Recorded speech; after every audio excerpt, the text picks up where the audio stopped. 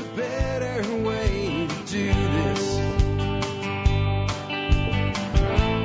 Let me show you a better way. And we are live, folks, and it is Wednesday. It is interview day, so I will have my special guest back in the conference room with me in just a moment. We were chatting before we got on with you guys. Charles Mayfield, we're going to be talking about regenerative farming and meat production, pastured meat production at the Homestead small community farmstead level. I think this is a really, really important topic because I'm looking out and I'm seeing a war on food. I know some people think that's crazy talk, but with the number of processing plants and other things that have been burnt down and the stupid policies we've had, it feels like there's a war on food. And there's definitely a war on meat. They want us to eat Beyond Burger, which is like soy muck with beet juice. I'm not eating that. So the more meat we can produce for ourselves, the less we have to rely on them. So that makes it an important topic. Also, I just think it's an important topic because I'm an environmentalist, and I believe the best thing that we can do for the environment is manage ruminants and do rotational grazing and manage other pastured animals, because I think it grows topsoil and grows perennial grasses and it sequesters carbon. So all of the stuff that the eco people say they want, we can actually do with this. We can do it at small scale, large scale, mid scale, whatever. But we're going to talk about it in a way where you can do it for yourself today. Before I bring Charles on, though, our sponsor of the day today is Paul Wheaton and Permies.com. And Paul's got something real cool going on. He's got a brand new Kickstarter launched just today. If you're watching a live stream, I'd appreciate it if you might wait until the audio goes out to contribute. I do have a bit of an affiliate link for this one. I guess I could drop that in here later. Maybe I could pick it up while Charles is talking, but my little piece might be nice. But anyway, I really think it's worth backing, and I want to show it to you guys right now. It's called Free Heat, and it is an awesome Kickstarter. This is Paul's 11th Kickstarter. A lot of times people are like, I don't know if I want to do a Kickstarter because what if it doesn't fund? Will I get the item or whatever? As you can see, Paul, being a veteran of this, he had an $8,600 goal, and this launched this morning, and he's already fully funded at $21,000. So basically, you're buying into the product. It is funded. It's going to get made. He's got a lot of different packages and ways that you can be part of this. And what I want to do for you right now, though, I just want to play for you the 2-minute video, and then we'll bring Charles on and we'll talk about pastured meat production. I'm Paul Wheaton, and this is my 11th Kickstarter. Rocket mass heaters are possibly the most powerful solution to many problems today. Global problems and individual problems. For individuals, one rocket mass heater can save thousands of dollars and bring greater comfort. Globally, if 1 billion people used rocket mass heaters as their primary heat source, it would solve a list of world problems. The only barrier to this solution is knowledge. Last fall, I hosted another rocket mass heater jamboree with several instructors. We taught the basics. We brought in the experts and explored new territory.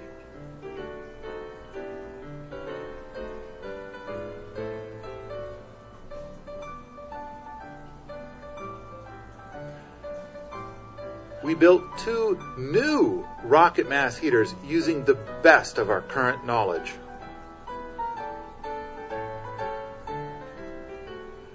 We built a rocket heater without a mass.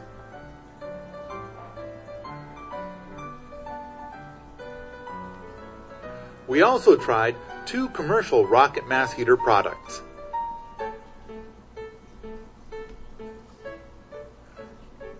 We recorded it all, and the big Kickstarter question is there enough interest in making a movie to do the editing?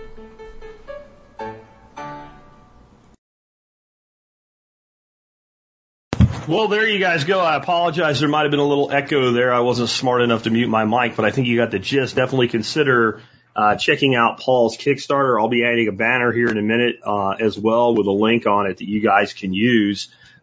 to sign up for that Kickstarter and support it. But what I want to do now is bring on Charles Mayfield, who is returning to TSP. Let me fix that frame a little bit. And last time we had Charles on, we talked about his product, his product based on pork lard for skincare. And I've since tried it. It's a fantastic product. But I was like, Charles is a regenerative farmer, and we didn't really talk about regenerative farming or meat production or any of that good stuff. So I asked him to come back on. He filled out another form. We got him booked as quickly as possible. Hey, Charles, man, welcome back to the Survival Podcast. Jack, it's great to be here. Good to see you again. Yeah, you as well, man. For people that missed the first episode, do you want to give them just the quick nuts and bolts of who is Charles Mayfield and how did you get into regenerative farming in the first place? Sure. Yeah, the nuts and bolts are pretty simple.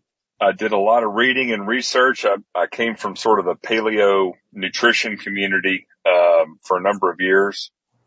My ex-wife and I wrote a number of cookbooks in the paleo space, and that movement really started to shift towards food access and sustainability a number of years ago. I had grown up in small town America, but never really ventured into farming, and just got to start meeting people like Joel Salatin, Will Harris, Alan Williams. And, it didn't take long for me to get hyper curious. So moved up back home to East Tennessee a number of years ago from Atlanta to do just that, to take a shot at growing, small scale, regenerative meat production. I've got 2 young kids, and so I was, interested in cutting the Whole Foods bill down, Whole Foods, shopping bill down. They don't have a lot of those in rural Tennessee anyway. And, just started, in 2016 with a batch of broilers, a batch of layers, and a handful of pigs. And fast forward to now, we're still very small. I would say, maybe a standard deviation above homesteading, in scale. But, I've got probably 30 to 50 customers between, Atlanta, Chattanooga, and my hometown here in, Athens, Decatur, Tennessee.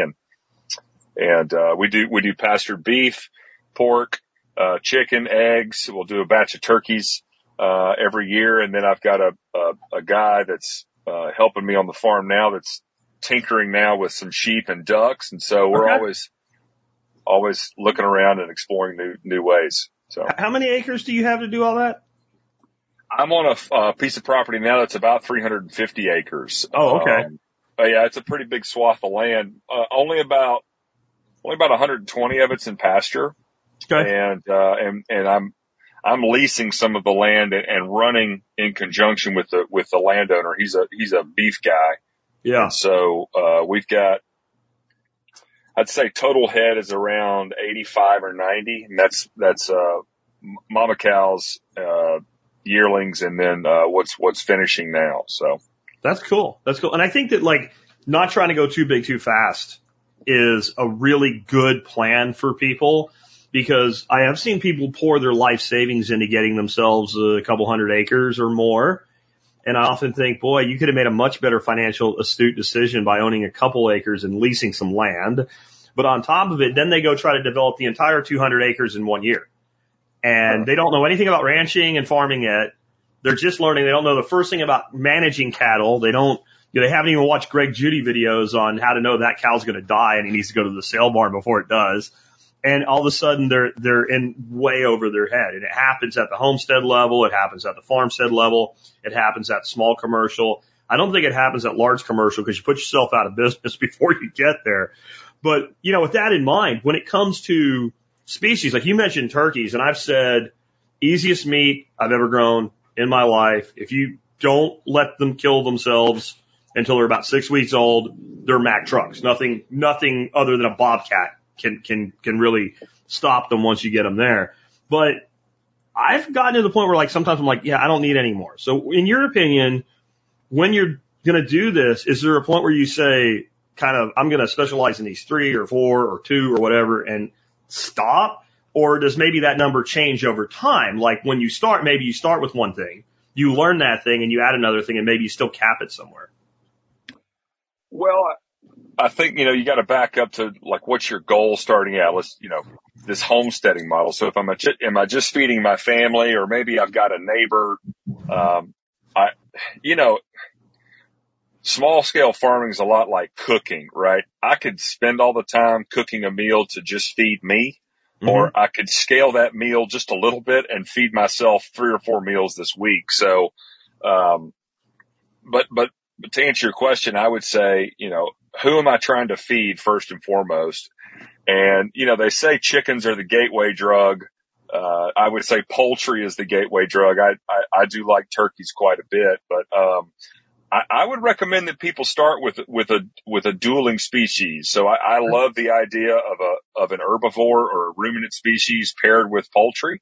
Yeah, I do too. I really like that. Now, this, I'm a huge fan of pigs.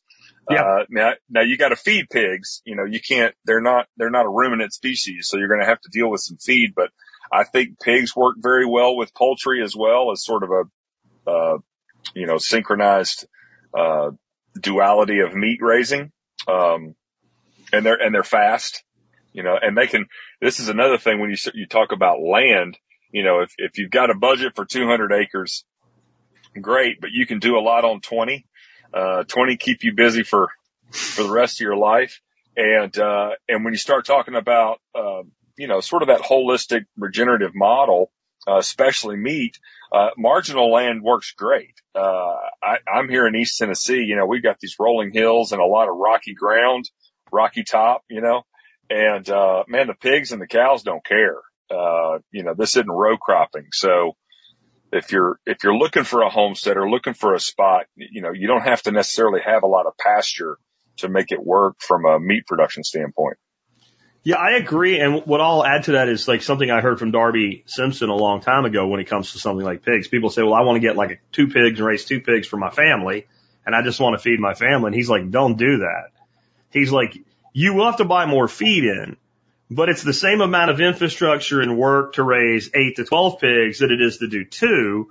And anybody can find a way to sell 6 to 8 pigs, which will pay for everything and put some money in the pocket and pay for development and repay for the infrastructure in the first year. And then you got paid to eat your pigs. And that's one of the things I've heard Darby say over the years that made it, enough that I'm repeating it probably 8 years later in this conversation. It won't go out of my head. Like, it makes me think of Greg Judy's, like his ultimate line to me. Greg Judy's ultimate line is, why would you do that? They'll be like, this is a way that you lose money. So why would you do that? And so while Darby didn't say, why would you do that? Like I fill the blank in with that. Why would you raise 2 unless you just didn't have the room, right? Unless if you're doing like a victory pig from, World War II, if you've seen how they used to do pigs back then, and that was like, you were going to raise them that way. But if you're going to be doing it on pasture, I can't see that you don't have room, even with a few acres for, let's say 6 at least. And then you got 4 you can sell. Yep. Well, yeah, Darby and I have been going back and forth on this for years. And I like also what Joel Salatin said. Your biggest expense is your time. It's, walking out to feed or hauling things out. And so time is fixed. It's, if you're going to spend an hour, you might as well do it on, 8. And it's also around the management. So, with proper management, you can stack and intensify, your animal impact. And so under very rare circumstances, would I say you couldn't have at least 4 to 6 pigs. Probably 8 to 10, but again, you start reaching a point of, a challenging point. I don't know where the break points sit, but I would say, yeah, for pigs. Okay. So for pigs, we'll just use general terms. Maybe 8 to 12 is a really good number. 6 to 8 to 12.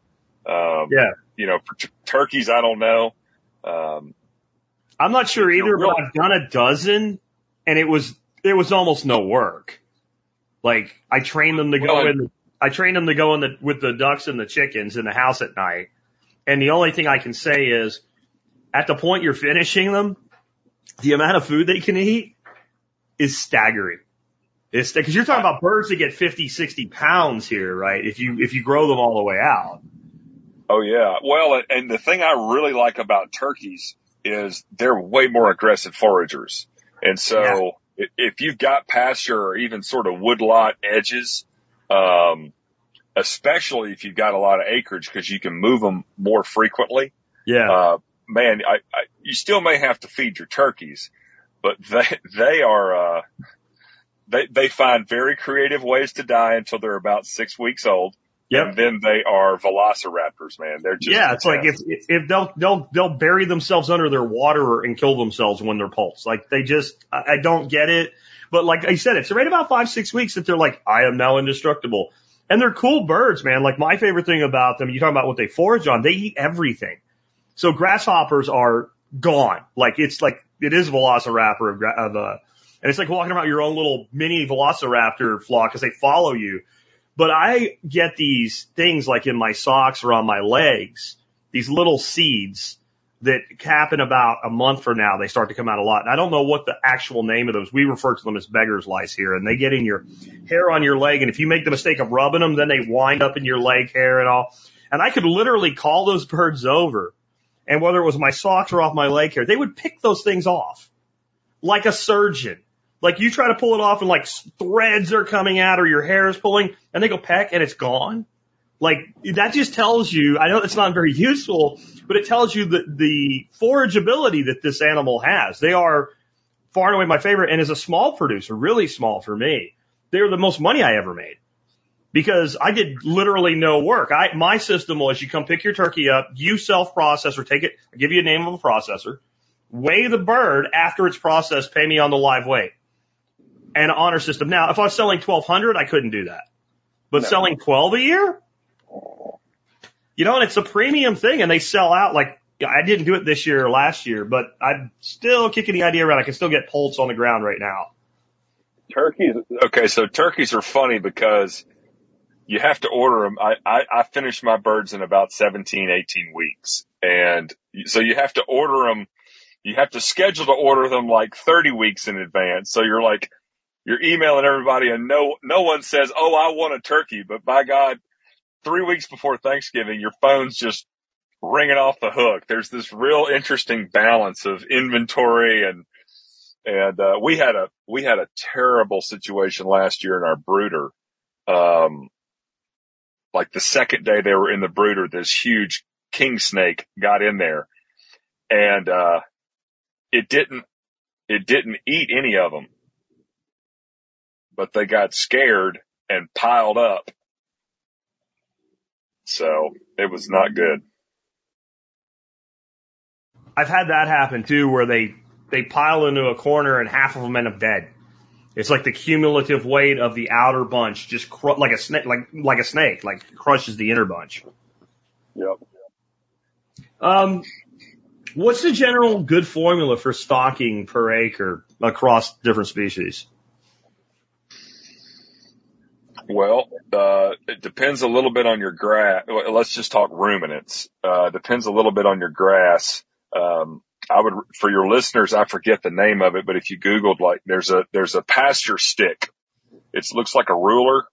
It's probably a 1/4 inch squared ruler yardstick, and it's got all sorts of, heights and measurements on it for sort of measuring your cow day grass. But generally speaking, let's just say, the worst pastures I've seen, even when they're flush, are probably 150 cow day grass. So it'll support 150 cows per acre for 1 day. You can do your own math there.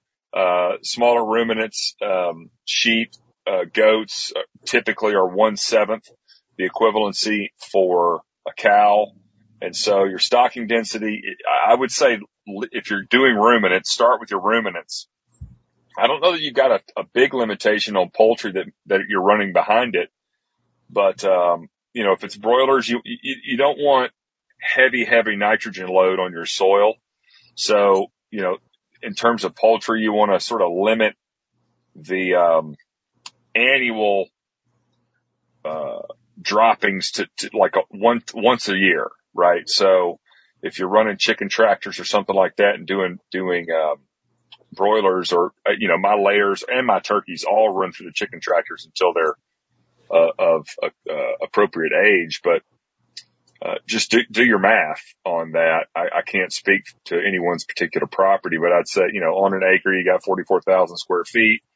Your chicken tractor's, was that 120 square, mine are 10 by 12, so 120 Okay. square feet. And so how many days on the pasture? You do the math and go from How there. many moves can you get out of it? Yeah, because I'm big on, I don't want to bring, even small scale, I don't want to bring the animal back to the same location it was at.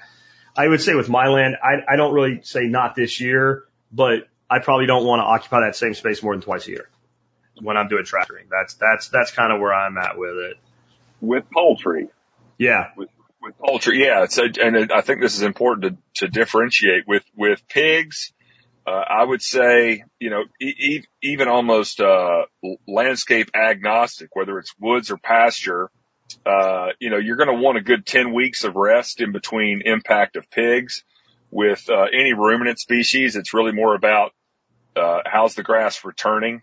But, generally speaking, you want to let it rest at least a month, see everything, grow back. Yeah. So, again, that just allows you to think about leveraging that acre. You're going to leverage it multiple times with ruminant and omnivorous mammals. Yeah. You're going to stack that a number of times, but from a poultry standpoint, it's sort of a one and done on an annual basis. Yeah. And then with poultry, how do you address leader-follower relationships? So does the chicken or egg come first? So does the chicken or the cow come first? I'm kind of a philosophy. You put the ruminant through, you rest, and then you put the chicken through. Always. Yeah. Always lead with the ruminant species. I tell you, it's so cool right now. This is, late spring, and we're trying to mimic nature. And I've got our stocker herd is in the field adjacent to my chickens. So I see them every day because I'm out and back to the broilers. And we've got all these, egrets and various migratory birds, and they're white. And so you can always see them. I mean, they just come in and they just flock to the cows. But yeah, to answer that question, always follow, big poopers by little poopers. Yep. And you also have disruptors, right? So your chickens come through and all those cow patties, they've had that. So to me, given the rest is good advice, but you also have time for that patty to get found by all kinds of beetles and flies and all sorts of things. So it's all in that patty. And then the chicken comes along and it's like, oh, all the good stuff's in there. So they tear it up, spread it out, and they eat the flies, the maggots, whatever. And they also disrupt and distribute not only the patty, but the seed contain, because there's a lot of seed that passes through the ruminant. So now they're doing the seeding work for you. And so like when I talk about not bringing the animal back, and I know you understand this, but just so the audience understands it, I'm not talking about no animals. I'm talking about that same critter. So if the cow goes through, the chicken goes through, and then maybe if that's all you're doing, then nobody comes through until next season. Well, the cows will come back through. Yeah. Here's an interesting point. Okay. So let's say you've got a chicken tractor set up. Okay. That's a broiler, highly compacted, highly dense, situation. That's a one time a year. That's what I'm saying. Yep. So if you had a portable egg, we call ours an egg mobile. I steal everything from Salatin. I just steal from him. But, the egg mobile. So think about that 1 acre. You could, bring that egg mobile and graze that acre repeatedly throughout the season, but you're just going to want to park it, again, where the concentrated poop's going to be.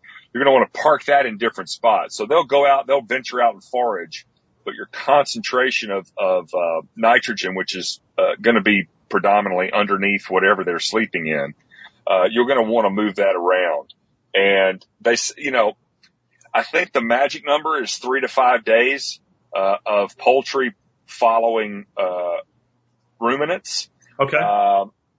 They say like 3 to 5 days is the optimal time of fly impact, lay eggs hatch into larvae. Okay. So if you want maximum dung heap, like spread out 3 to 5 days, having said that, I mean, I've seen old crusted over, cow pats that still get destroyed, and a tip pro tip for your listeners, because again, you're feeding your chickens. I mean, I have chicken feed. I have to augment their diet. And I'll take a bucket of chicken feed in an old paddock with old cow patties, and I'll hand toss a handful of feed on the top of those old patties. And so once they peck and break the seal of the patty, it's game on, man. So. Yeah, I had a neighbor that unfortunately moved. They had 2 horses and they needed to get rid of their horse manure. And I have my West Pasture's just the worst piece of my little 3-acre homestead I have. And I'm like, you can dump every freaking horse turd out. And I say, just dump it in a different spot and don't dump it in a pile, spread it out. It can be close, but it needs to be like one layer. As long as you do that. And so I had for like 2 years, every week, they were bringing a cart of horse turds and just putting it in different spots on my field. And that's exactly what I did. I would throw seed on top of it, and then the chickens would just go freaking berserk on it. Ducks as well, but not like, they don't scratch. But okay, just so we're clear for people listening, when you're talking about going back over the same land with layers, that's because we're not tractoring, where it's more like we have a dwelling and you're doing like an electronet. Is that what you're doing? So that they're not all condensed into one spot, or you're just moving their housing and you're letting them basically free range around their support system, or how are you doing that? Yeah, no, thanks for asking. That's a good point to clarify. Well, you can do, intense layer management with netting, or you can just let them free range. Now layers will go, think of 400-yard radius. They'll get out there pretty far. So if you're only on an acre, you're probably going to want to fence them in. Yeah. And again, if this is a backyard homesteader situation, you might be only talking about 20 birds. Yeah. You could almost build a portable eggmobile, almost with the same square footage as like an old wheelbarrow, just a little bit bigger to house the birds, right, Jack?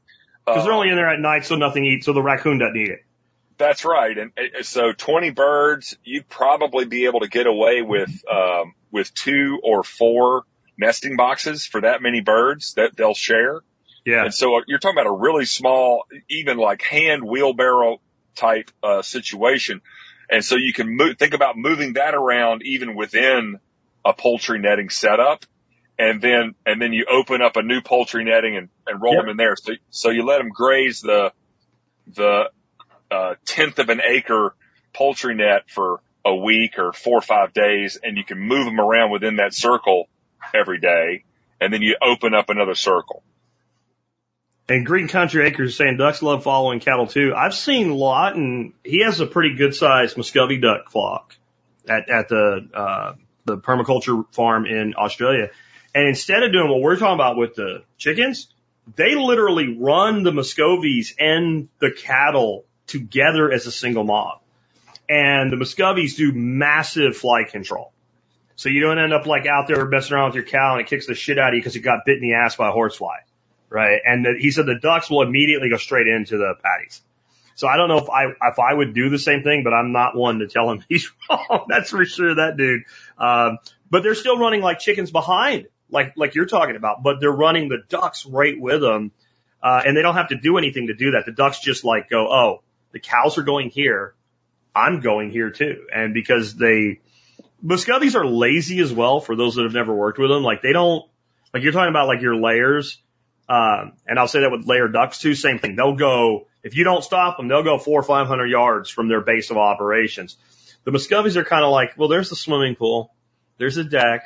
There's some shade. As long as there's food and I ain't hungry, I'm good for the day. I'm going to kind of hang out around here. So, but if you give them something like that where they're interacting with that herd, as the herd moves, they kind of like tag along. And then I've read studies being done with like horses and dairy in, both in Canada, where they figured out a certain ratio of 1 Muscovy per like 5 horses or 5 cows. And it completely destroys the fly problem. And it's because they're just, if you've ever, like everyone, like probably once a year we'll have a big fly flare up around here and then they'll go in the coop. And if there's a couple of Muscovies in there, you just go in the coop and you just stand there and listen. It sounds like popcorn. It's like snap, snap, snap, snap. So I mean, there's a lot of ways to do this. with that in mind, Connie, do you have any top resources for people, like in learning more and getting started? Well, you mentioned Greg Judy earlier. I have just started reading it. You know, Salatin's got a new model out, new book out. I think it's Micro Polyface, sort of taking their model downgraded to a homesteader scale. Like I said, I just started diving into the book, but Salatin doesn't write stuff that's not true. He's pretty well steeped. You know, Greg Judy is another one. I love the work that, Darby Simpson and Diego Footer put out for years. Small Farm Smart, I believe, is one of their podcasts. I think that's a great resource. You know, this is obvious, but I mean, Jack, you put a lot of material out on your Q&As and I mean, I have found, I'm a recent convert to the survival podcast, admittedly, but I have found, a lot of what you talk about when it comes to farming and homesteading to be, absolutely on point. And so, I love the experts that you bring in and have them weigh in on a question. That's fantastic. But I'm going to default to probably Greg Judy. Oh, Stockman Grass Farmer. That's a great publication to, order. I would recommend. But anything from Salatin, especially his new book, Micro Polyface, Greg Judy. Oh gosh, I'm trying to think. There's so many.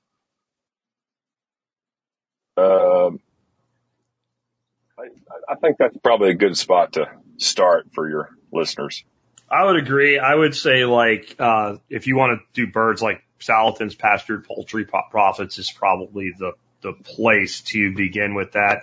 And then don't be afraid, even with these experts, right, to modify based on your climate. Because, like what Darby said, he said, in my climate, if I use Salatin's chicken tractor, I cook my birds to death. So he went with a higher rise tractor. Yep. So everything's the same, except I think he uses hog panels to create his arcs with.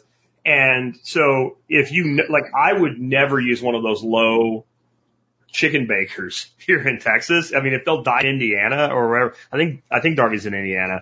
I mean, here, they won't just die. Like, you'll go out and, like, you can just eat the bird. Like, it'll be cooked, if you're running birds through June and July here with a tractor like that. So always adapt to your unique situation. But I think the other side of that is don't convince yourself that you're that unique. I think some people are like, but see, I'm this and I'm that. No, in the end, a chicken's a chicken, a lamb's a lamb, a cow's a cow, a turkey's a turkey. They have the same needs. But I think what makes it a big difference is when we start tractoring. So, you know, I'm really mindful right now. I've got goslings on the ground and they're not quite big enough to let them with everybody else yet. And we're still doing the hand raising thing so that they don't become another goose mafia. So I have a 25 section of goat fence and I just made a loop and we just drag it around like a tractor for them. And I'm really mindful right now with the temperatures we're hitting. Are they in shade? You know, because if they're not in shade, now they're stuck there. My ducks that are free ranging, I don't care. If they want shade, they'll go to shade. So when we put an animal, you know, Michael Jordan's big soliloquy about beekeeping was they didn't ask you to put them in a box. You put them in a box. You got to take care of them, right? If they lived in the woods, they wouldn't have all these problems, but you put them in the box.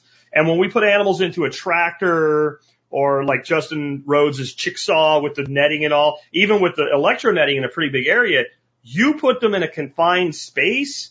You have to provide more attention than, let's say, if you're paddock shifting cattle and they're on an acre a day, they'll find a place they want to be. But if you're putting a chicken in a 10 by 12 area, you got to think more.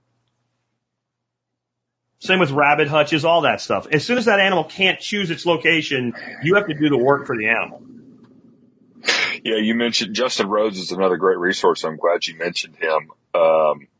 You know, one of the reasons I'm going to point to like a Justin Rhodes or your show or a Salatin is because they are running such a multi-speciated project. So you can pick and choose, but you've got a very broad level of experience.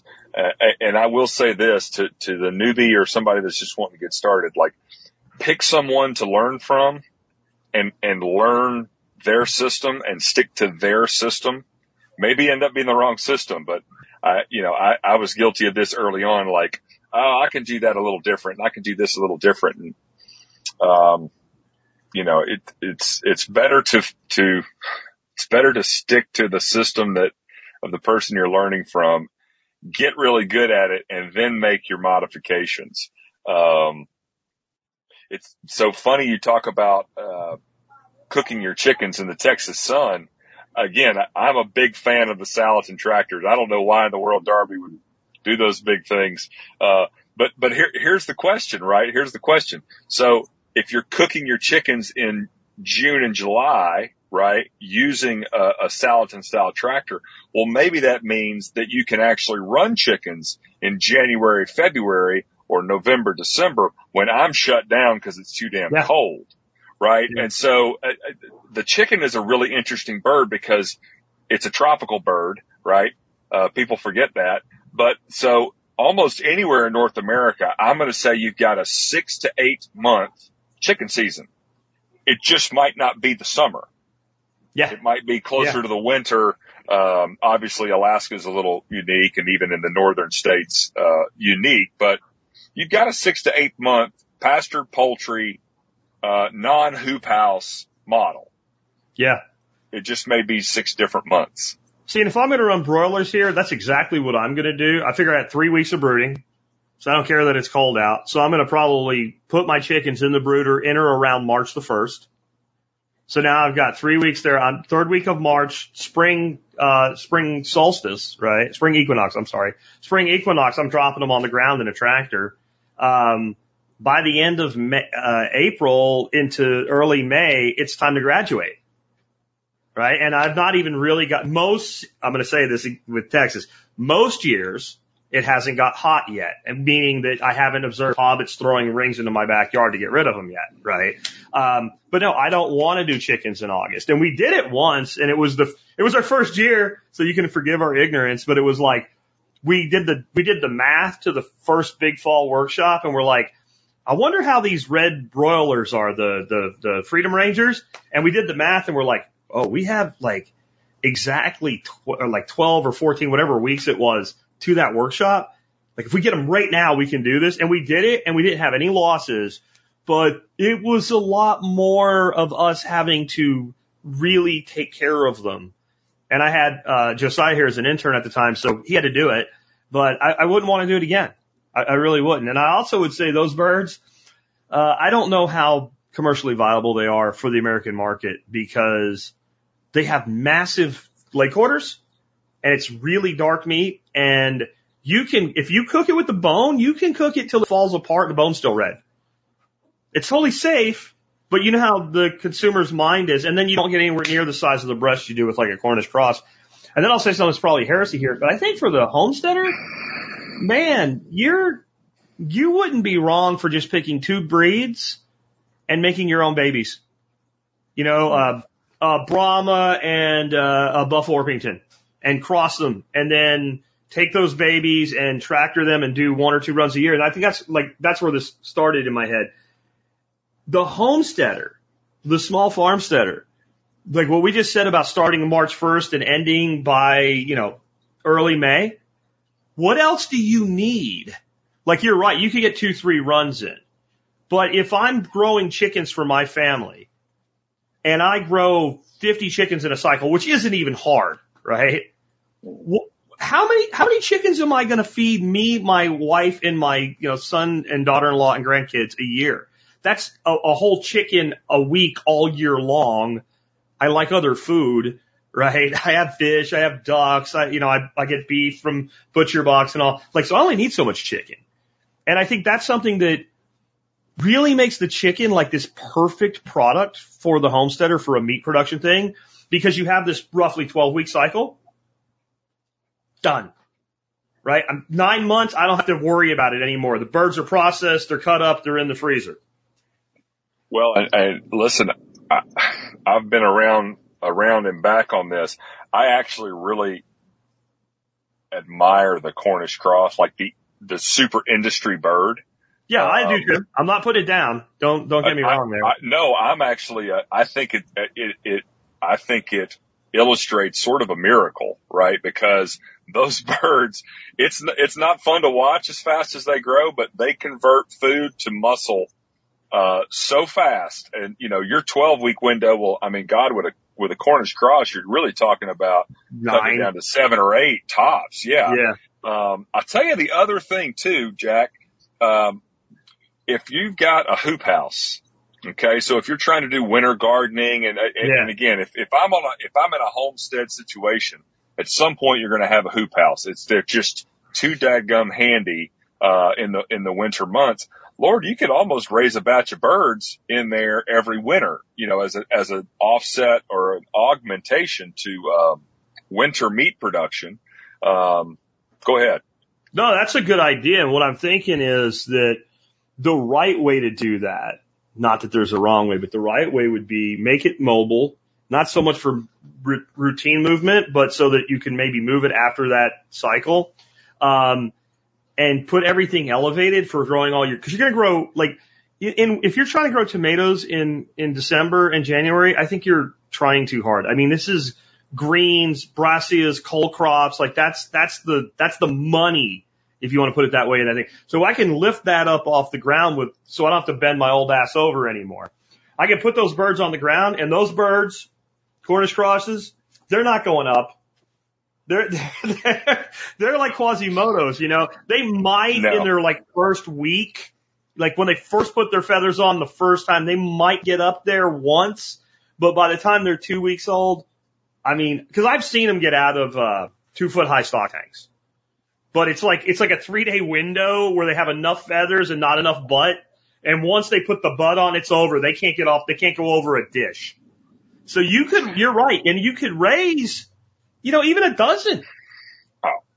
I mean, yeah. Depends on how big your house is, right? Depends on how big the house is. I mean, you brought up an interesting, and I thought about this. You brought up the idea of a portable hoop structure. More of a sort of taking what Darby does and scaling it a little bigger.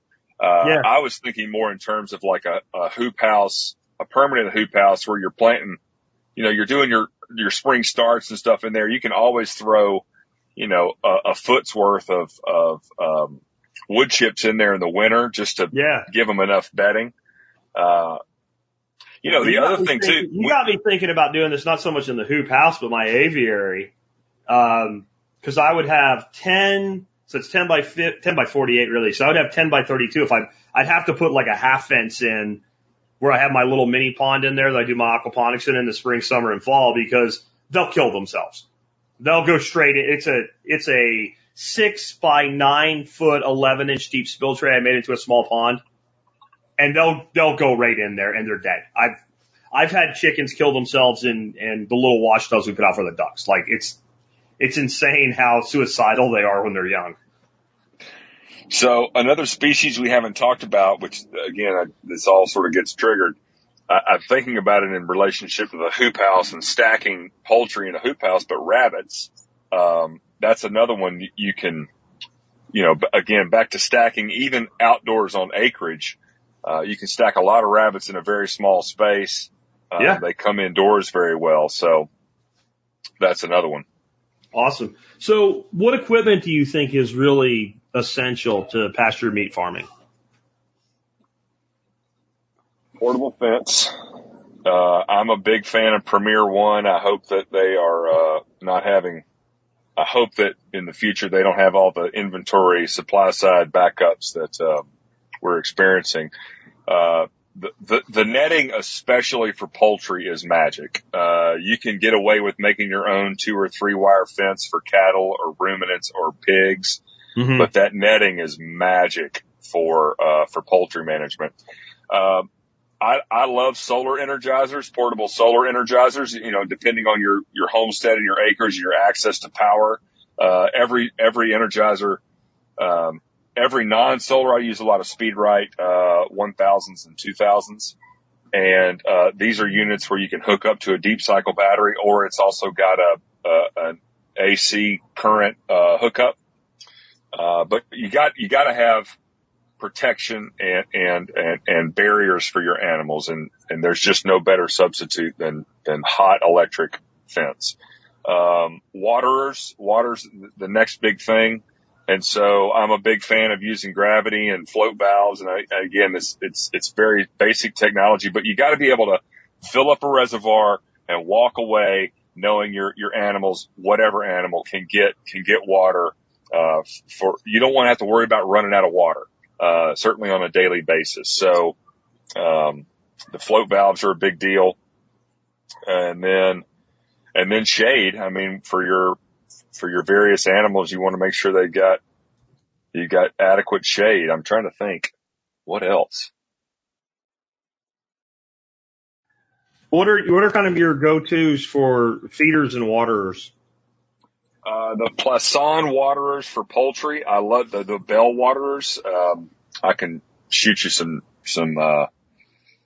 emails or pictures, but if you just Google Plasson bell waterer, they also call it a field drinker. It's a really slick thing. It's got a bell and it operates on a spring. So it's got a shut-off valve. That's what I use in pretty much all of my poultry setups, whether that's the brooder or the tractors or the egg mobiles. So I love that for a poultry waterer. I forget the brand, but any old float valve, shut off for livestock drink tanks, work very well. They've also got the square box, like top mounted, float valve shutoffs. Gosh, what's the brand? I forget.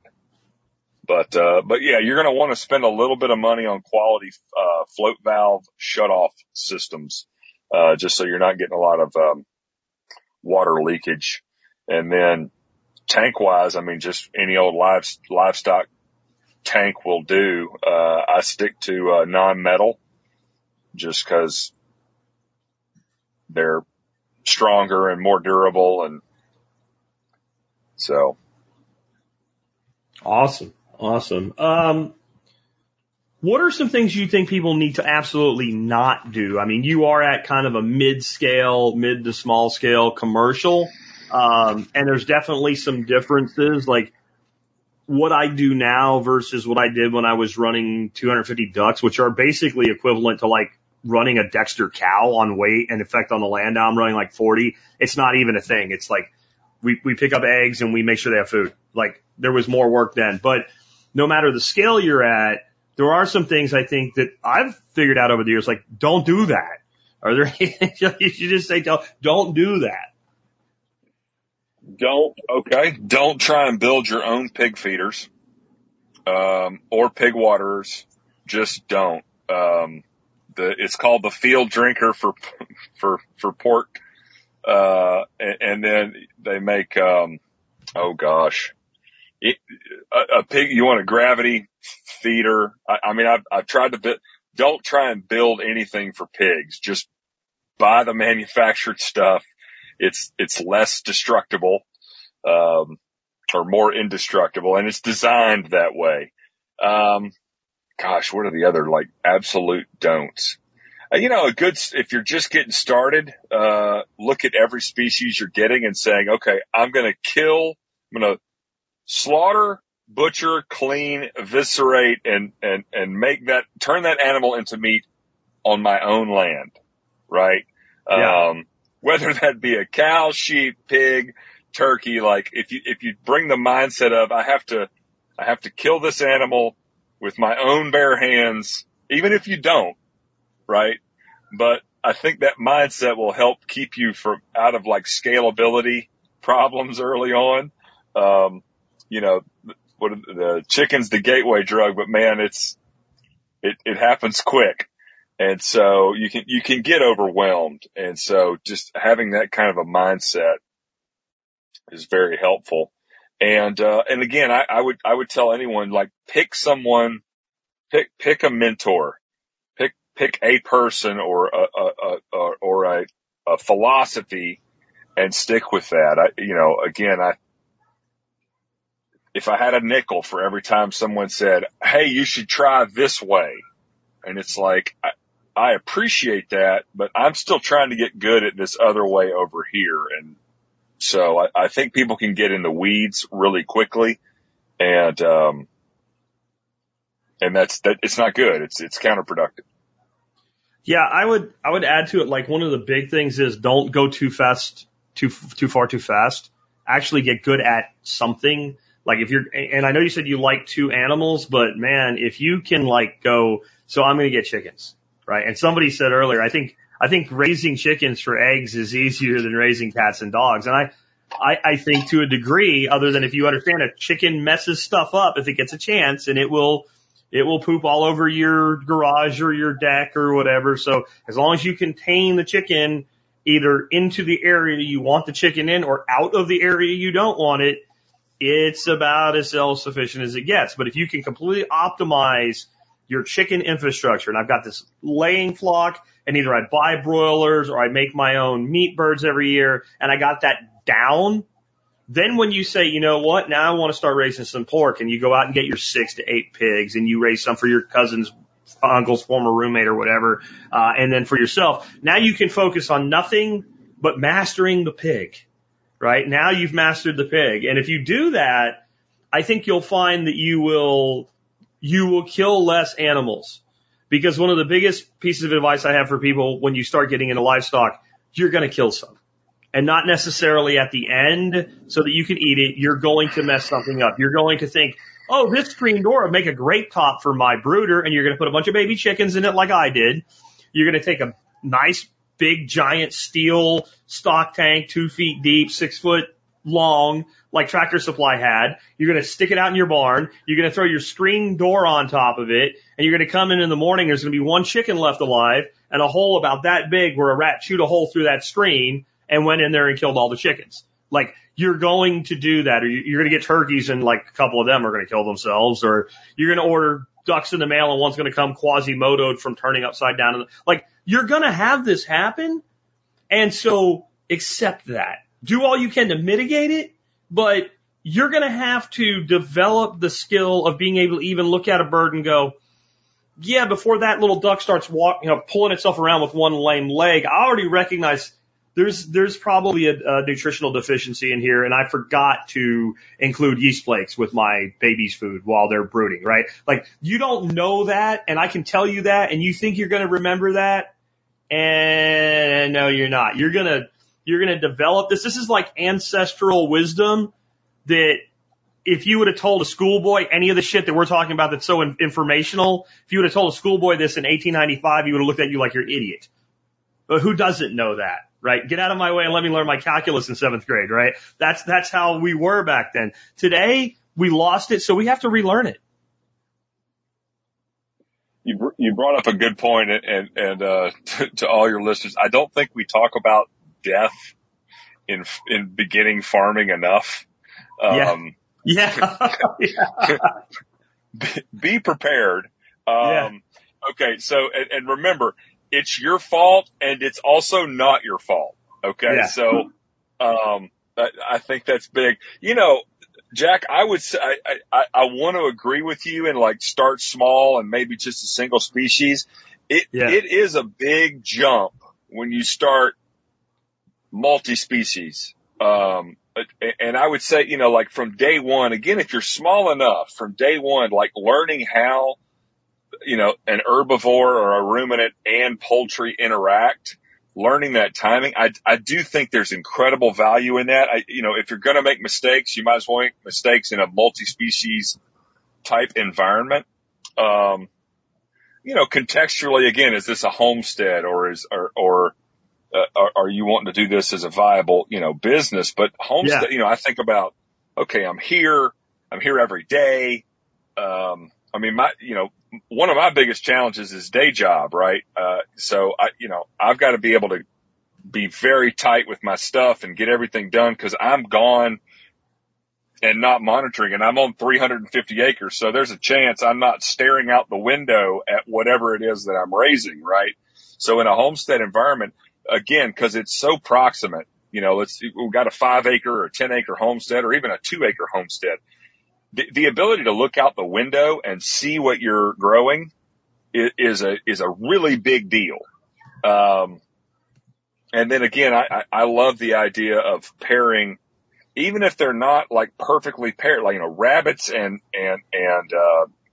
sheep or even rabbits and turkeys. Those aren't perfectly aligned species, but you're going to immediately know, okay, I got to treat these animals this way and these animals this way. And then here's how they marry together. It's three different things simultaneously. So. And there's some other schools of thought to go with too. And like one would be if you raise two species, but they really occupy the same space and require the same care.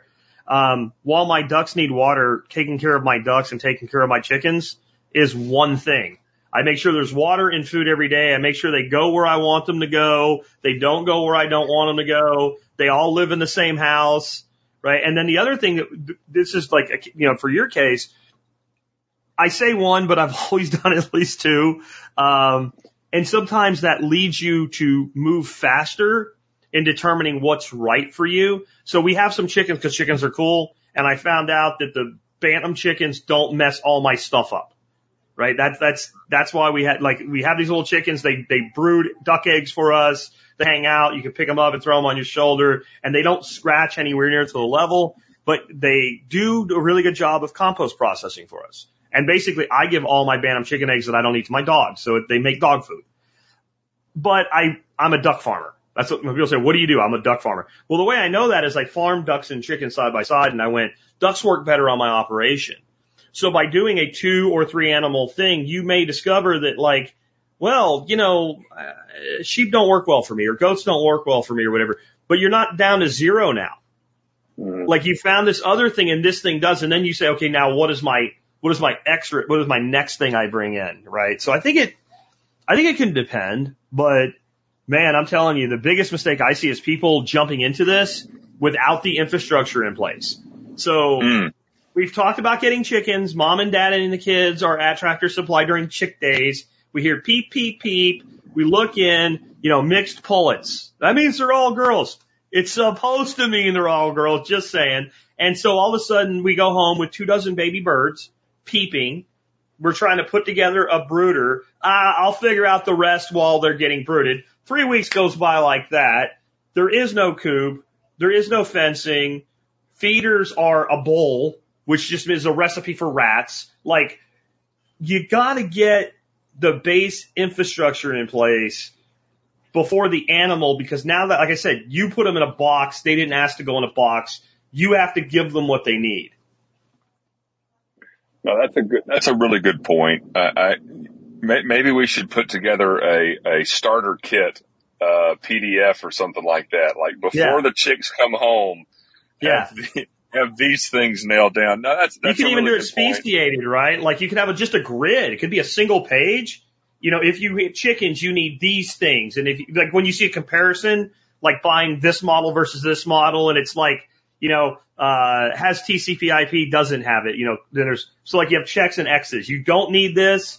You do green, you need it. X, you don't need it. Maybe there's like an orange check mark that means it would be a good thing to have, but you don't absolutely need it, so that a person could just go, yeah, we need to get this shit in place, because I see it all the time. I get emails all the time. I don't know what to do now. Well, you need a coop? You gotta get a coop. You gotta build it, buy it. Like, I don't have a magic coop portal where I can like beam one to your house for you. Like, your birds need a place to live.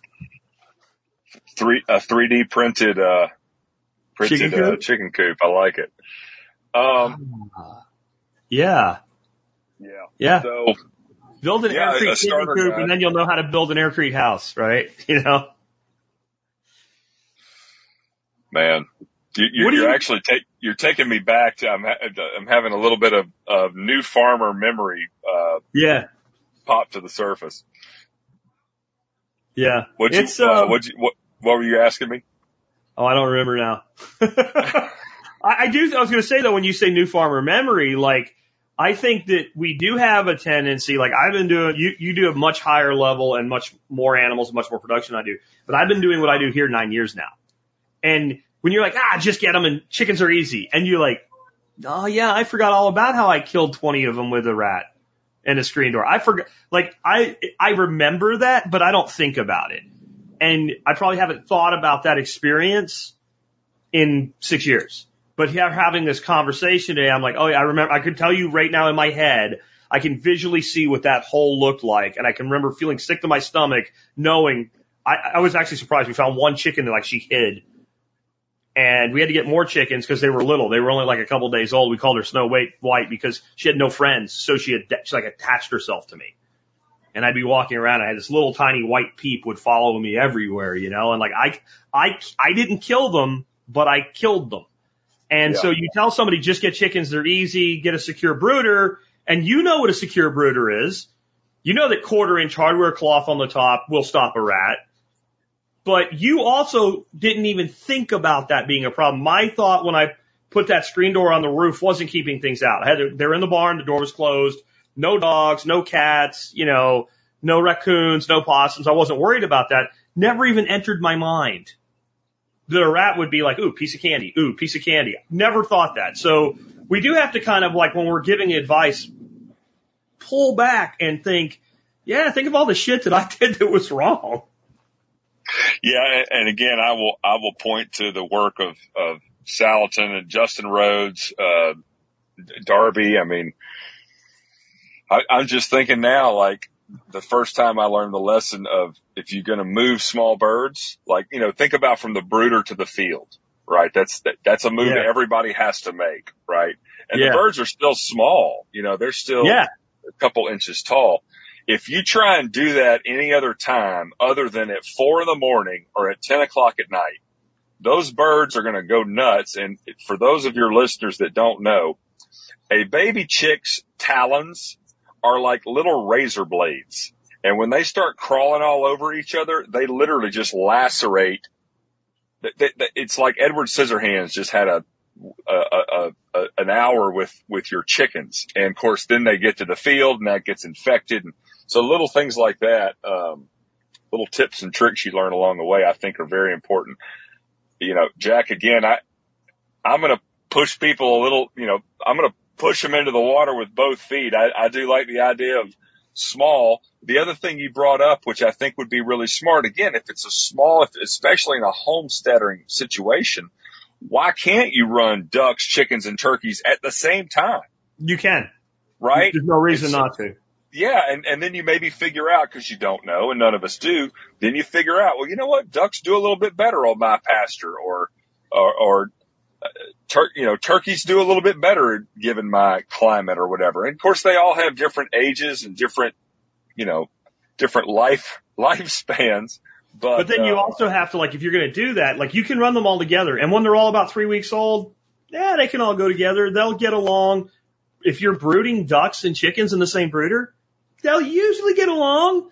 But if you haven't ever brooded ducks before and you don't understand what happens if you give ducks free access to water, you're going to have matted down, wet, dying ducks and chickens, not just ducks. So that's right. I don't know if you ever saw, I developed, I call it the shit catcher. And basically I build a little frame and I cover it with 1/4-inch, hardware cloth, and I put a pan underneath it. And then that goes in the brooder, and then your brooder bedding goes around that. And then you sit your water on top of it. Because what will happen is the ducks get in that water and they want to play. And they want to play on day one. Like a duck in water, instantly, it's time to get the water out. Well, if you don't do that, what happens is they build a little bass pond. Then they get soaking wet. They don't know how to preen yet. Then they get cold. Then they all pile up. And then the ones in the middle freeze and get crushed. And the ones on the outside, if they're not right under the heat lamp, they freeze and die. So, but you put the little shit water catcher in there, and then nobody really gets that wet. And again, the chickens will end up wet with the ducks. So if you've never done that before, you're like, I'll just throw them all in there, and now you've killed both. And so, like, and if it happens, it happens. But that's why folks like you and I, we try to educate to these things because, so I had an old mentor one time. This guy was a North Carolina redneck with a Harvard MBA. Dangerous man, right? And he was really good at asking you questions, and I was young and dumb and energetic, and he was good at asking you leading questions that he knew how you were going to answer them. He's like, would you rather have somebody that learned from somebody that's, already learned, or somebody that learned by experience? And I'm thinking, learned by experience. And he's like, so if you had a doctor and just as they were about to put the thing over your nose and knock you out, and he's going to do cardiothoracic surgery on you, he said, don't worry, I've learned 100% by experience. How would you feel about that? And I'm like, oh, I see what you did there. Okay. And I think there's the balance. Like, you get the experience, but the foundational knowledge of here's these things that always work, and here's these things that always don't work. So an example of always don't work, putting a water in a brooder with ducks with no mitigation strategy always kills ducks. Every time. Like, there's no way that it will happen. I'm reminded of the Serenity Prayer and thinking about that. Give me the strength to accept the things that will not change, to change the things that I can, and the knowledge to know the difference. Hi, I'm Jack. I'm a duck addict. It's been 12 months since I killed my last duckling by accident. Right. Please let me have some gravity coffee now. Let's hit some questions and then we'll let you go. Cause you are mobile today. For those that don't see the video, he's sitting in his car here. We got a little bit of sunlight crack in the window on him. Hopefully it's not cooking him or anything. Will you touch on how you got your first customers, then off your first plateau? Touch on how I got my first customers and then off the first plateau. I think what he means by plateau is like, so you got a customer base, because this happened to us, then you bring in more production, and then you got to sell the additional production. Gotcha. You know what? I think this is absolutely applicable at the homesteader level. So here's what I did. I had a bunch of friends. We were moving from Atlanta to East Tennessee to sort of do this, but you can apply this in a very micro. I basically went around and said, who wants in? And I took money. I took deposits of $500 to $1,000. And I said, you're going to, you have full capability to take this money and spend it however you want. I just need it now. And so I gave everybody 10% bonus, right? This is how I started my buying club. So if you gave me $500, you got $550 worth of farm credit.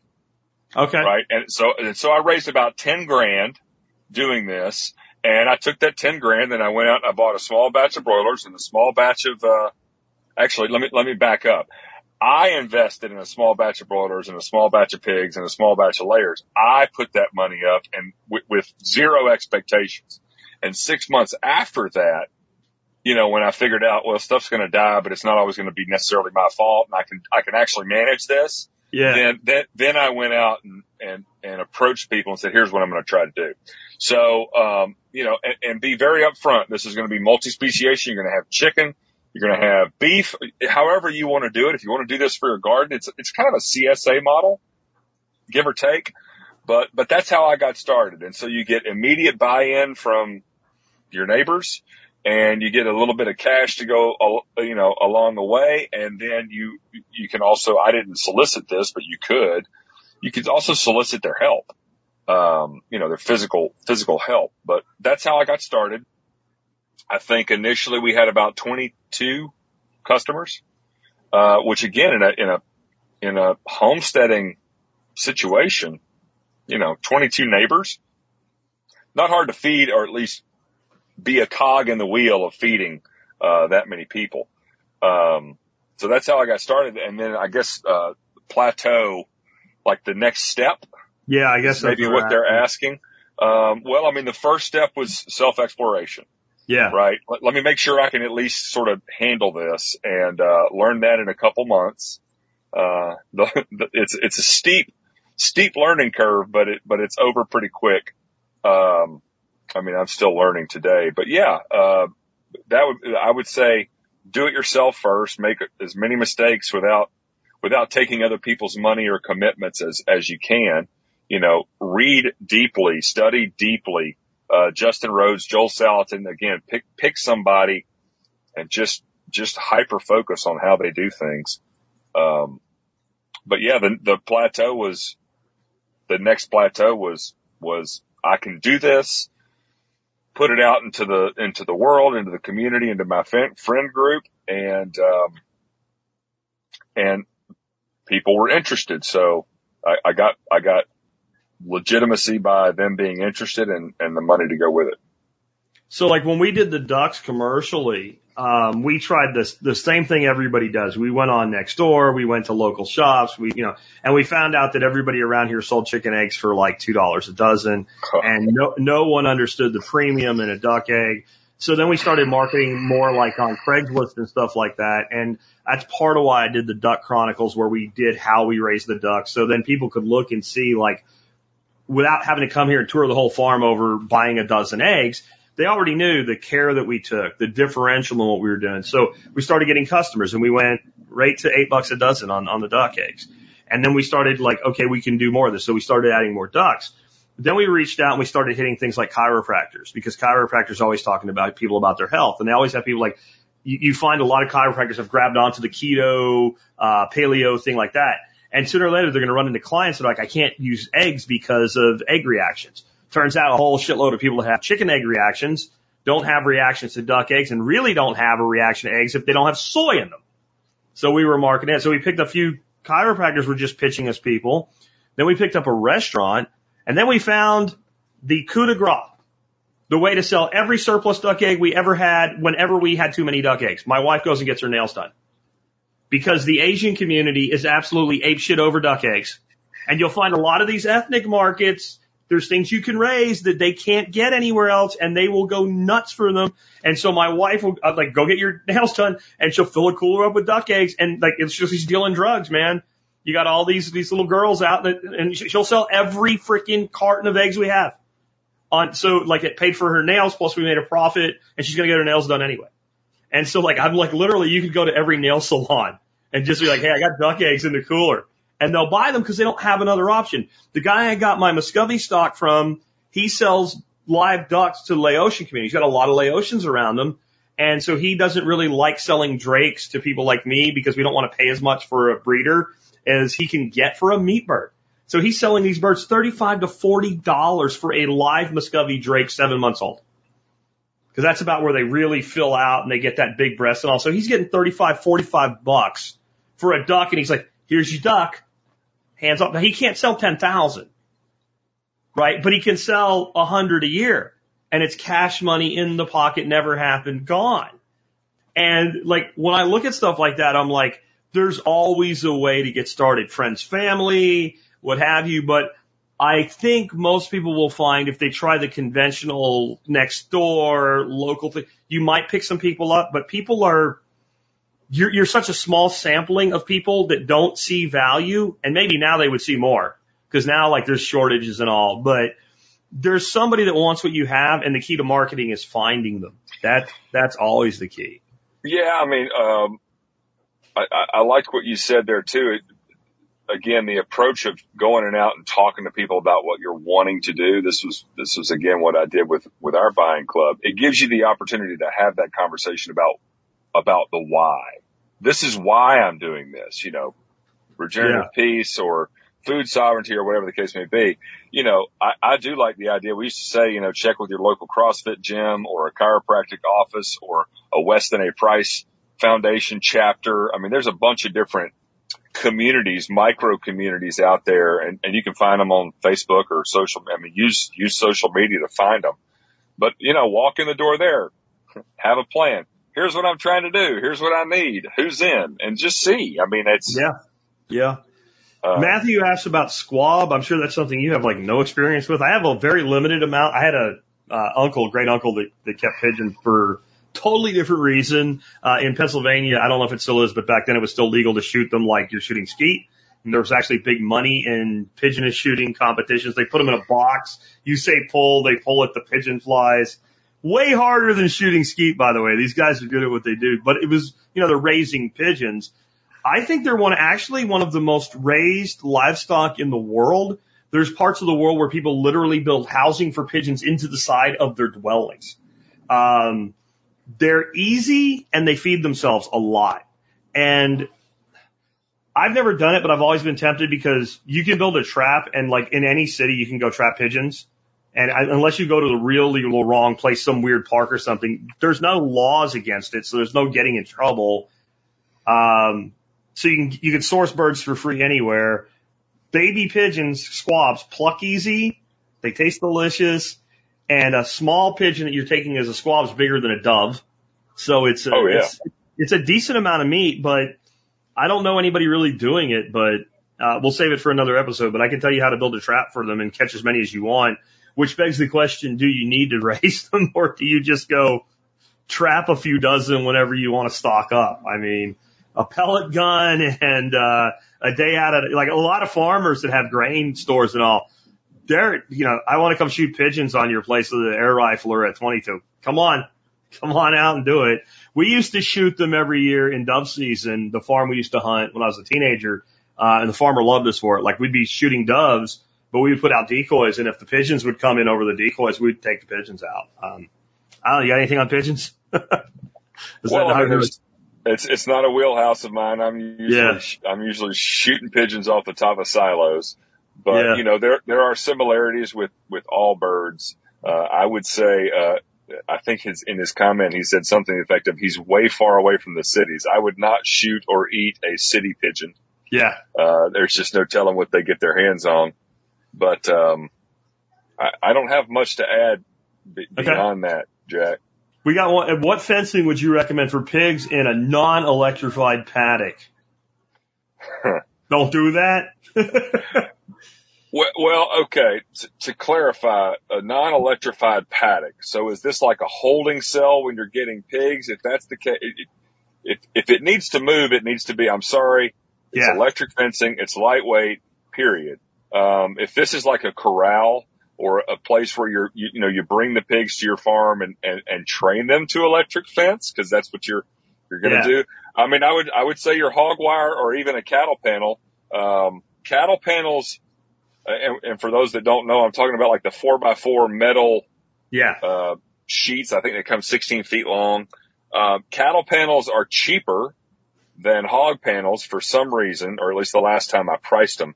But you got to be careful. If you're getting really, really small pigs, they can slip through the holes. But anything that's weaned, I would say, 8 to 10 weeks old, I think a cattle panel will hold them. But again, to answer the question, I would say hog or cattle panels.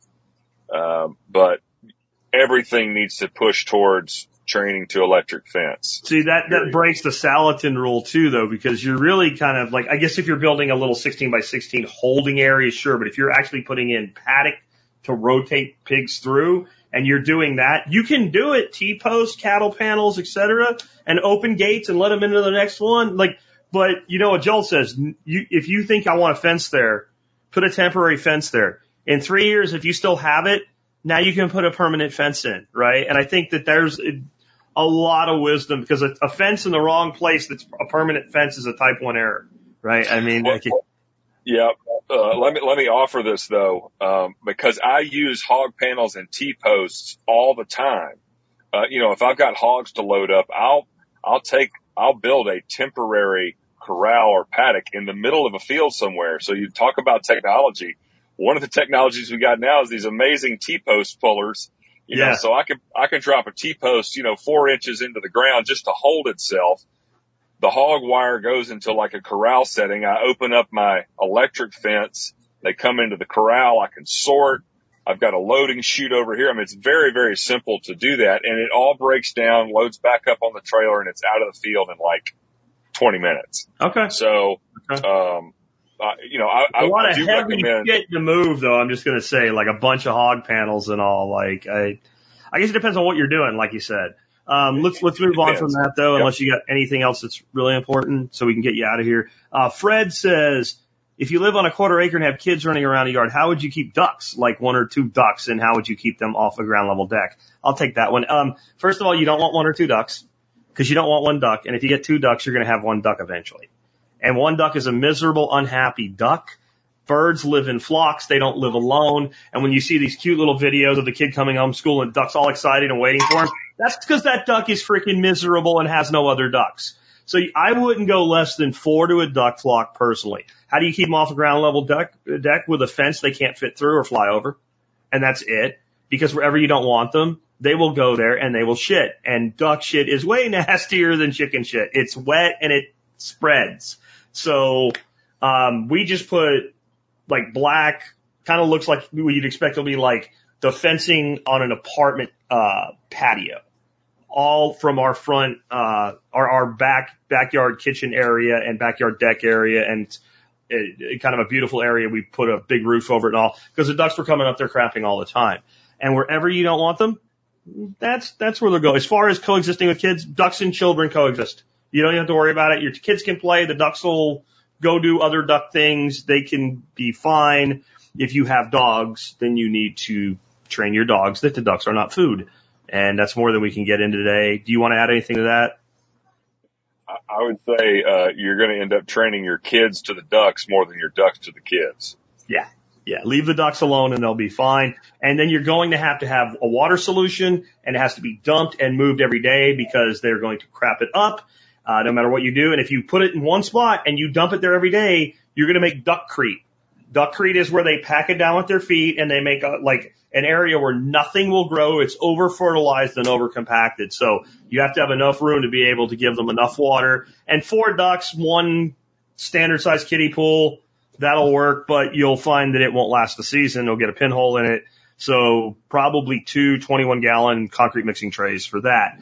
James says tractor or stacked pens for quail. I don't know. I did quail in an aviary. I have done tractored quail. It did work.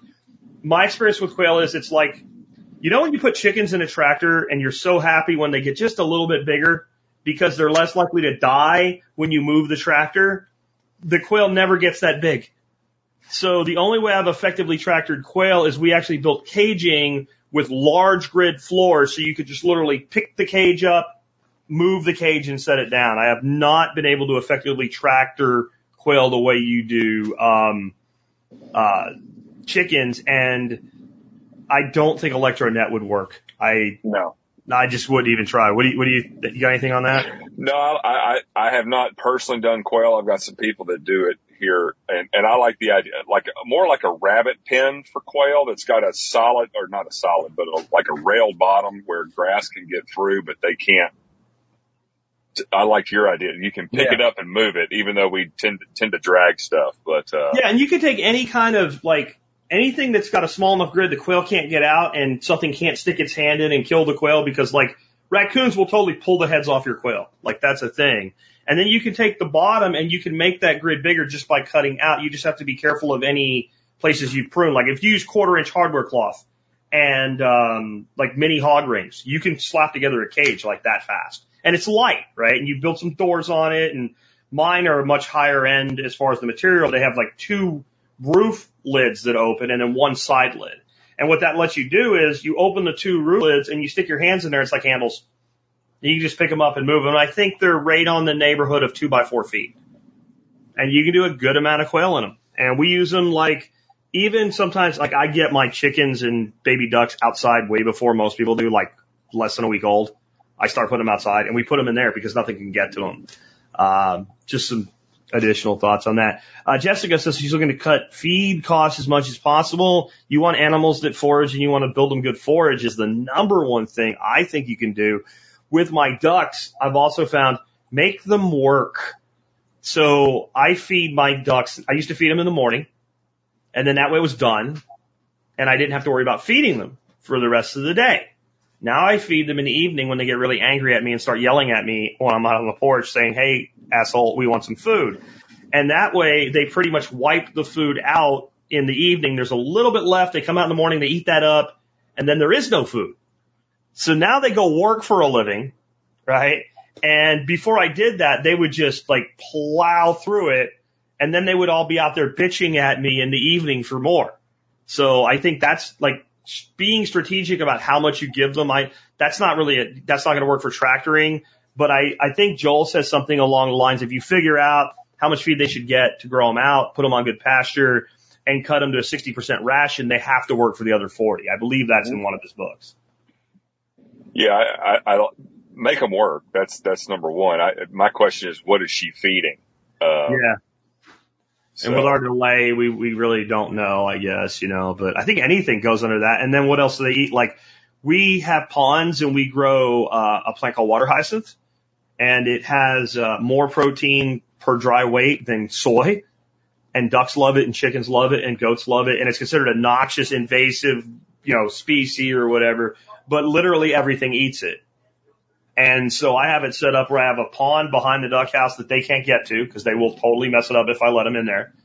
And it picks up, it mats together, and I take a pitchfork and I have the fence on the other side where we have like the daily compost dump, and I can just, whoop, and I just throw it over the fence, and I throw them as much as they'll eat, and it costs nothing. Like, so what can you grow that they eat? Black oil sunflower is great. I like that because you don't really have to do anything. So what I do with black oil sunflowers, I cut the heads off and let them dry, throw them in paper bags, throw them in the barn. And then when I want to feed them, I just throw a dried head with they'll take the seeds off. I've grown sorghum for them, and we just cut the tops off the sorghum and leave it and let it dry. And we just throw the whole tops and they'll pick it clean. If you have geese, the geese know when the sorghum's edible, and they will totally chew the stalk until it falls over like a freaking tree. And then all the geese and ducks run in and eat the sorghum. So that's actually a good thing. That's self-feeding. Another thing I've done, I have elevated wicking beds. And no matter what I'm growing in them, I grow sweet potato, and I let the sweet potato trellis down, and then they eat off the bottom. And then it grows back, and then they eat off the bottom. There's a ton of things you can do, but no matter what you do, if you don't make them work,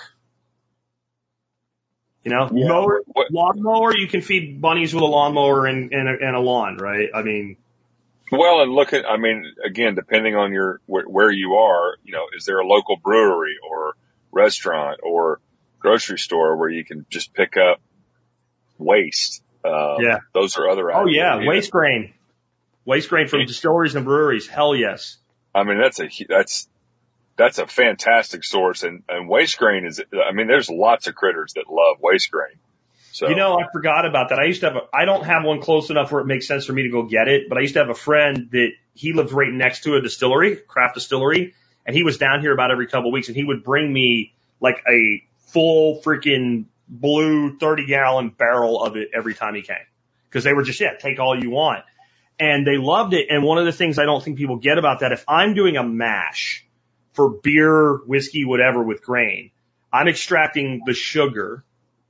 So the per ounce protein content goes up, right? Because I've reduced the sugar. So they're going to eat till they get enough nutrient load out of it. And I'm leaving the protein behind when I extract the carbohydrate, because the protein doesn't help me make ethanol. Sugar does. So your brewery or your distillery has extracted as much carbohydrate as they can from that spent grain, and that means that animal's getting a high protein relative product. And I forgot about that because I don't have easy access to it anymore. Christian says fodder trees for ducks and chickens. All the stuff Nick Ferguson talks about, willow, poplar, white mulberry, they eat it. They don't really eat it that much until the weather turns and it's the last greenery. That's been my experience. Geese eat the crap out of all of it. Geese you can raise on grass. They eat hackberry. They eat black locust leaf. They eat all of the common fodder trees. I'm actually being very careful with seeing what they will eat because I don't know if they might eat something that might not be good for them. But I've not seen anything yet that really looks at black locust as fodder except sheep, and goats and geese. I mean, they prefer it to anything. Like we feed them out of hand. I taught my granddaughter how to do it, and she's always wanting to feed them now. Yeah. Anything on fodder? I mentioned we were experimenting with sheep right now, and it's amazing to watch the different tree fodders that they will eat. Yeah. Yeah. And I'm shocked that they eat black locust, and I think you could grow as much of that as you want. People are like, well, there's thorns in it. But with black locust, the new growth has no thorns. It's almost like it wants to be browsed. It's like it encourages its growth. Mm-hmm. So what you'll have is the main trunk has thorns, and then your main branches have thorns, but your new green stem growth has almost no thorns except right in the first notch where it comes off the main tree. And that's what they want, and it must be sweet or palatable because they freaking destroy it. Green country agroforestry never raise livestock that's too big to bury. If you got a cattle, you want a front end loader, man, I guess. I'm going to add to that because we talked about death. Never underestimate the ability of an animal to kill itself. We had cattle on the farm we managed in West Virginia that discovered Bodark with the Osage orange. And if they eat one, it's not a big deal. If they eat like 50 of them, they get impacted and then they die. And a cow will eat 50 of anything that it can get its mouth on. We had a cow not die, but almost die from overconsumption of acorns due to the tannins. Yeah, you gotta think about these things, right? Like, so acorns, pigs, good. Acorns, cattle, not so good, at least in my experience. Yeah. Remember, we can die from drinking too much water. So, Yeah. Yeah. Goats for meat. I guess that's a question. It's in all caps. Yeah, sure. I hate goats though. Goats drive me nuts, but it's the most widely eaten meat on the planet.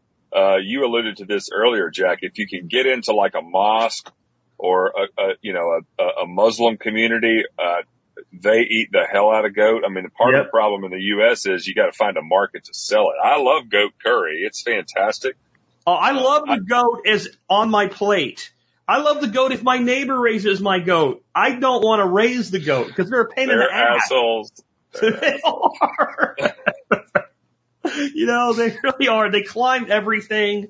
I've seen them walk trees down and eat everything off a tree. To me, I think that lamb and even mutton is every bit as good as goat. And they don't climb fences and they don't walk down trees and they don't get on top of your Porsche. Like John Willis from SOE, he had goats. He came home one too many times, the goats on top of the Porsche. No more goats, right? Nicole has goats. They're on the roof of her house. Like, they're just assholes. They really are. But they're delicious. But, I mean, a hair sheep is they browse. They have all the good of a goat. They get bigger, I guess, than the big boar goats and all, whatever get bigger than maybe some of the sheep, but more than most of the goats people raise.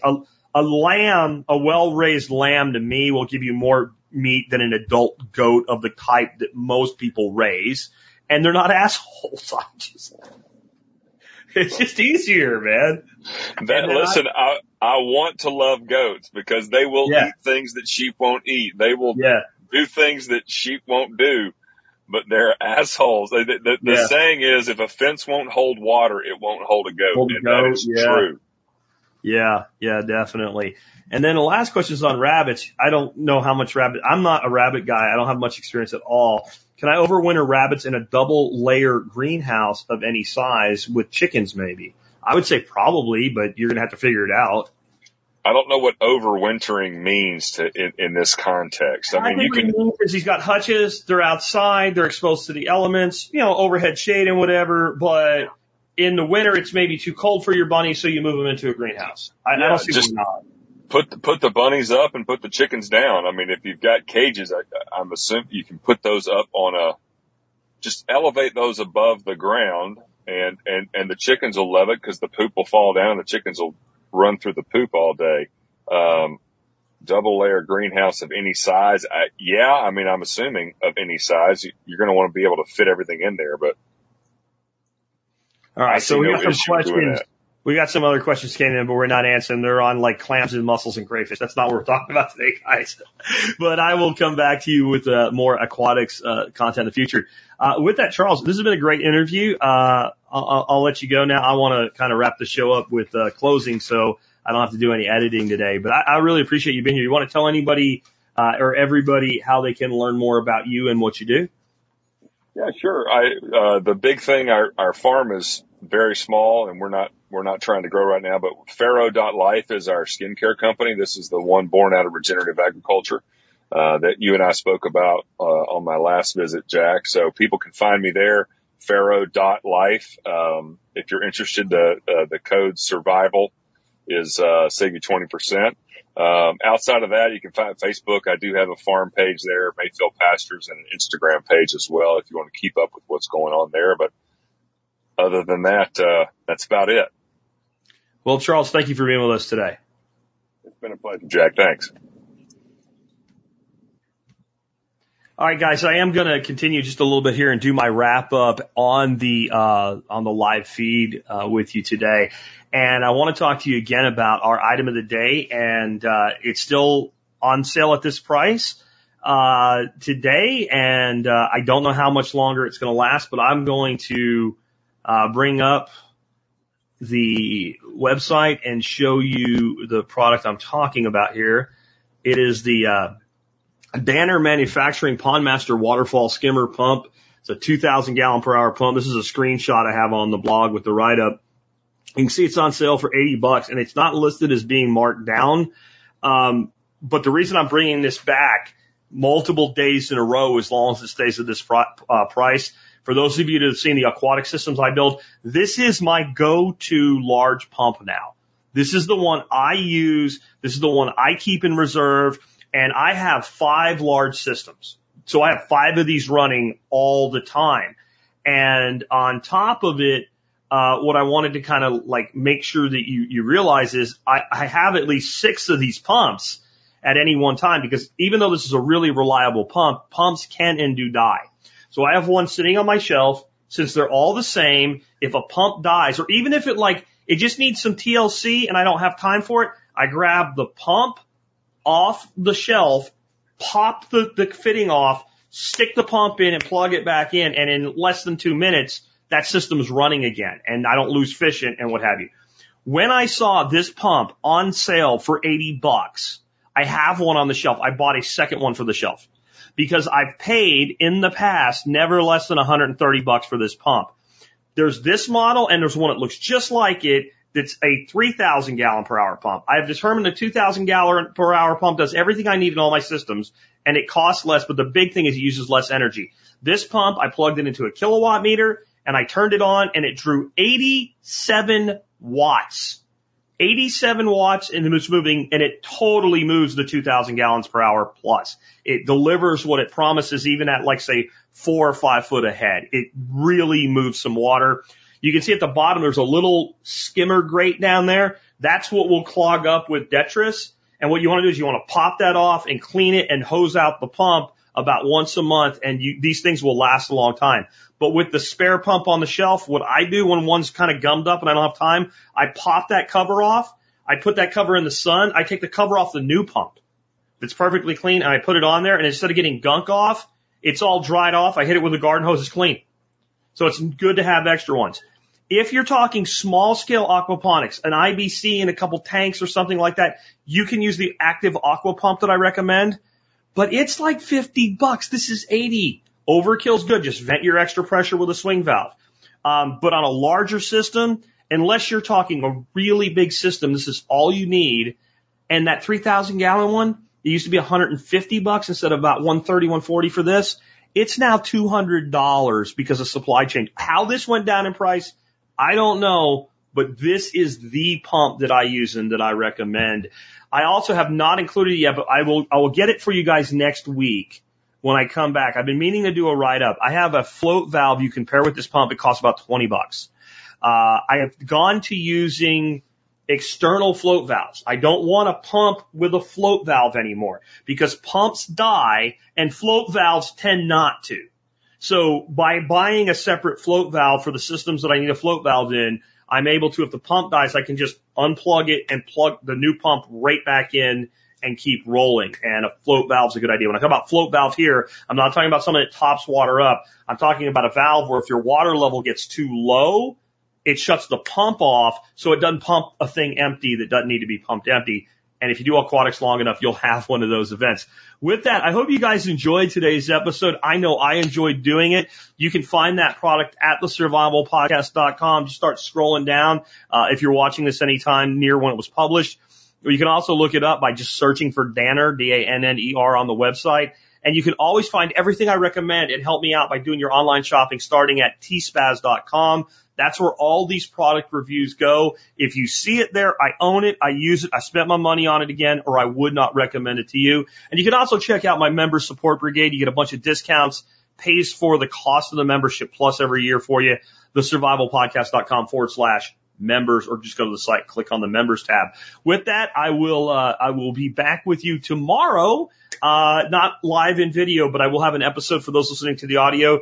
This going out on Thursday for the audio. Friday will be an expert council show this week. I was able to not do any rewinds this week because of the long episode on Monday. And with that, guys, I will catch you guys later. You pull yourself up, they keep bringing you down. Are they gonna bail you out or just run you around.